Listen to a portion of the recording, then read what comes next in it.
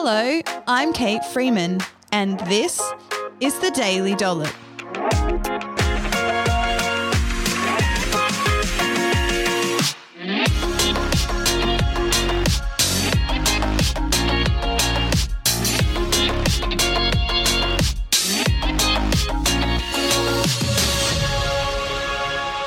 On this episode of the Daily Dollop, I'm chatting all about building healthy eating habits. Join me for my live presentation on how to build a healthy habit that sticks. Here's part 3.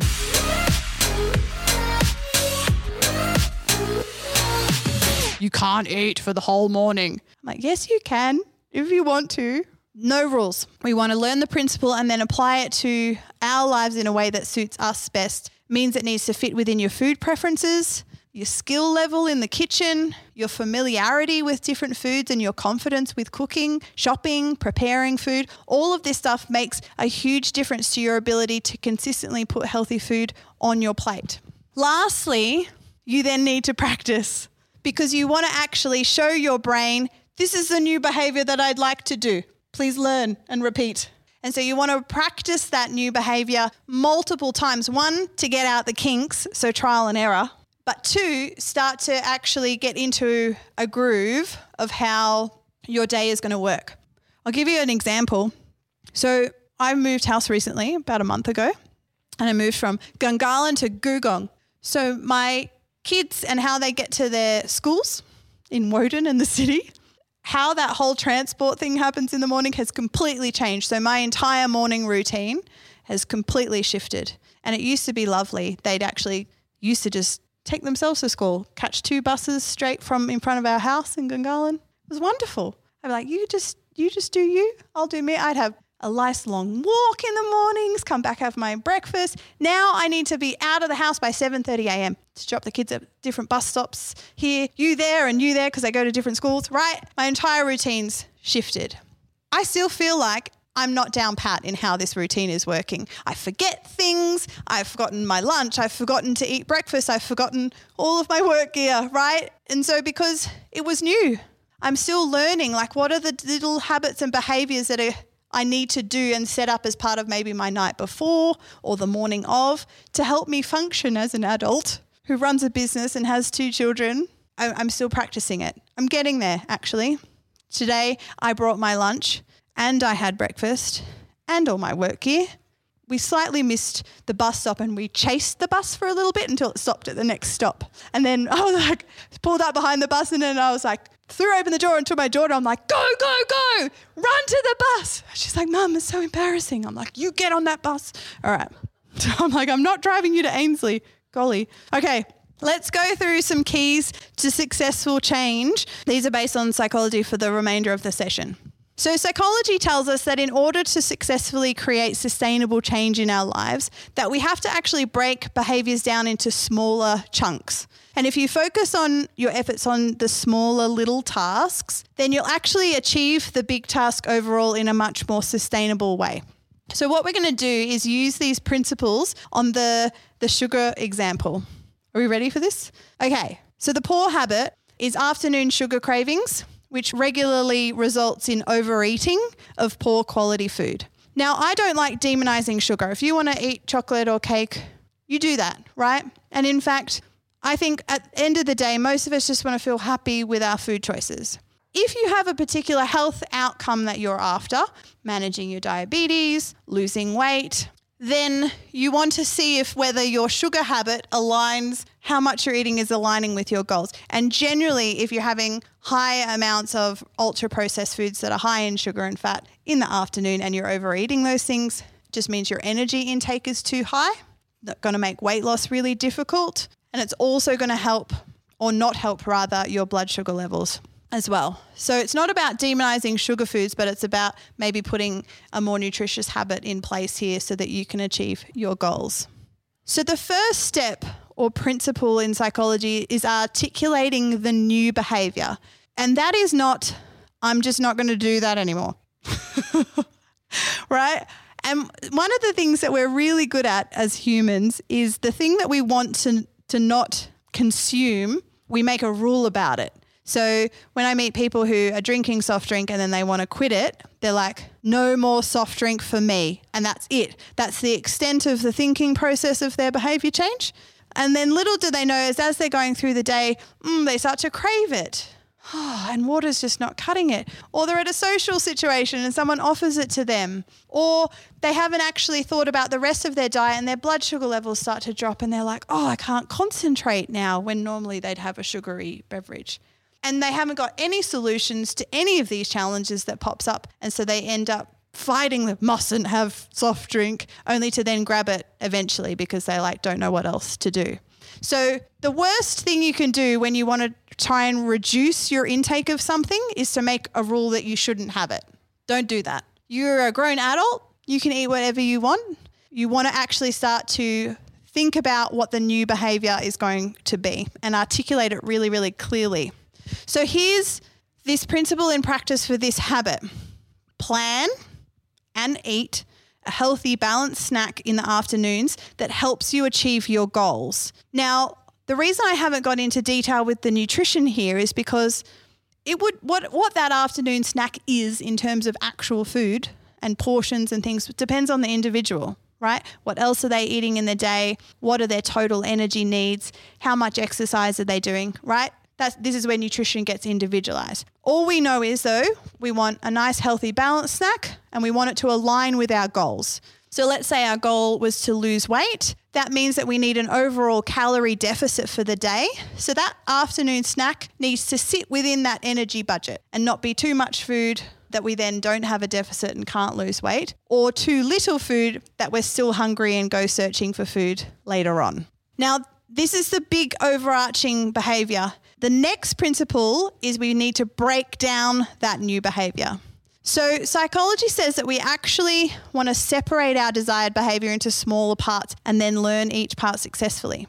Change frequently occurs in stages, and most behaviors that we do, even driving a car, can be broken down into smaller behaviors. And when you learn to drive a manual car, does anyone remember doing that? Awful. I remember I drove past the street I learned to drive in the other day. It was in Pierce. I lived in Murphy Street in Pierce. I used to. And it's a hill. And I had to do a hill start in a 1982 station wagon, Holden Camira. No power steering. And I kept stalling the car on this hill start. And my dad is not a very patient man. He's yelling at me throw the clutch on. And I burst into tears. I'm like, this is too hard. Right? But I'm learning pull the clutch out just so far. Take the handbrake off at just the right moment. Give the accelerator, right? Now I do a hill start and I'm like, yep, look at me, Dad. Look at me go. Because all of those small behaviors are now automatic to me. And I can do the large behavior of doing a hill start in a manual car. Actually, my new car, it has hill assist. Has anyone else got a car like that? It's excellent. I'd probably be terrible in an old car. All right, so let's break down this behavior.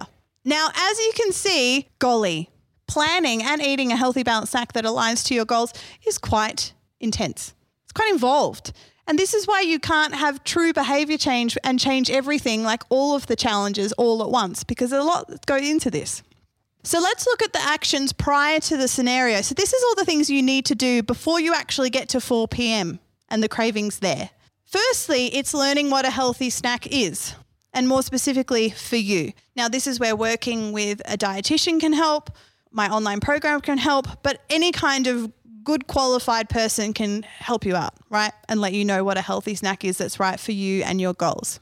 Once you know what it is that you can eat, the next step is planning an option or two for the week ahead. Don't give yourself too many options. Did you know that the more choice you have, the less likely you are to choose anything?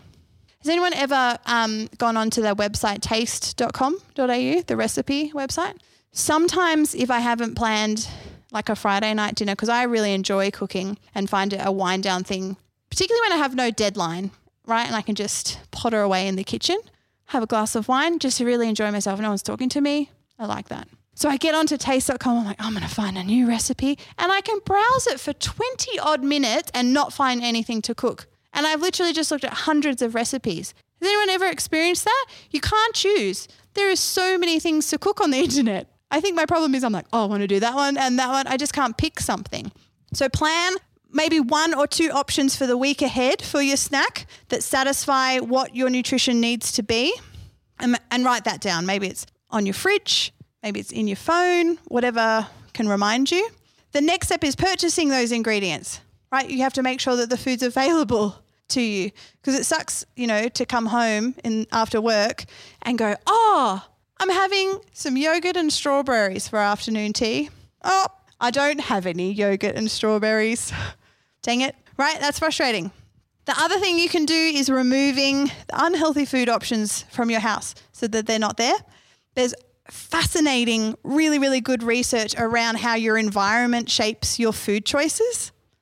Quick story about that just in real life is when we lived in Gungahlin. In Gungahlin is GYG, the Mexican. It's my favourite food. And then they had Uber Eats in Gungahlin too. And so then a very happy man in a car will bring GYG to me in my house. Excellent, right? Now, since moving to Googong, there's no Uber Eats in Googong.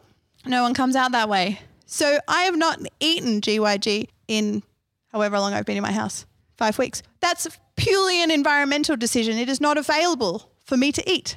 And that actually works on a number of levels. There's research where they show where there's these beautiful towns where they put a McDonald's and a KFC in, and all of a sudden these communities start consuming salt, fat, processed carbohydrates in levels that they've never consumed before.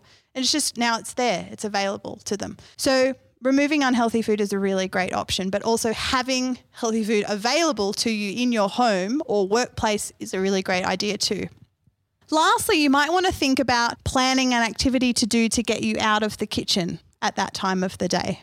And what I'm doing with this whole actions prior to the scenario is I'm thinking about as many of the influences of my food choices as possible. Because sometimes you're eating in the afternoon because you're hungry. Sometimes you're bored and not hungry. Sometimes you're stressed and emotional. So you want to start to think, okay, environmentally, I want to not have unhelpful things available and I want healthy things available. But can I plan something else that gets me out of the kitchen? For me, I actually don't afternoon snack anymore, and not because I'm trying not to, but I got a puppy 3 months ago and it's a border collie cross the Kelpie. I got to walk that bad boy. So I get home from work and he's just like, crazy and digging holes in my backyard. And so I just get home and take him straight for a walk. And so then by the time I get back from the walk, it's about an hour till dinner, and I think I'll just wait till dinner, right? So gets me out of the kitchen, etc. That's it for today's episode. Tune in for part 4 tomorrow. After years of being bombarded with diet culture, I so understand that the world of healthy eating is super, super hard. My healthy eating program helps people who are struggling with their eating habits to lose weight, feel good about themselves, and eat well for the rest of their life. I do this by teaching one nutrition principle at a time and showing you how to establish this knowledge as a habit in your everyday life. This is unlike any other program on the market today that simply gives you a meal plan, a list of good and bad foods, or expects you to change everything all at once. Life's too short to live with food stress. To become a habit builder and not a crash dieter, join my program today at healthyeatinghub.com.au. Thank you so much for checking out the Daily Dollop. Don't forget to rate, review, and subscribe so that we can spread the podcast far and wide and so you don't miss an episode.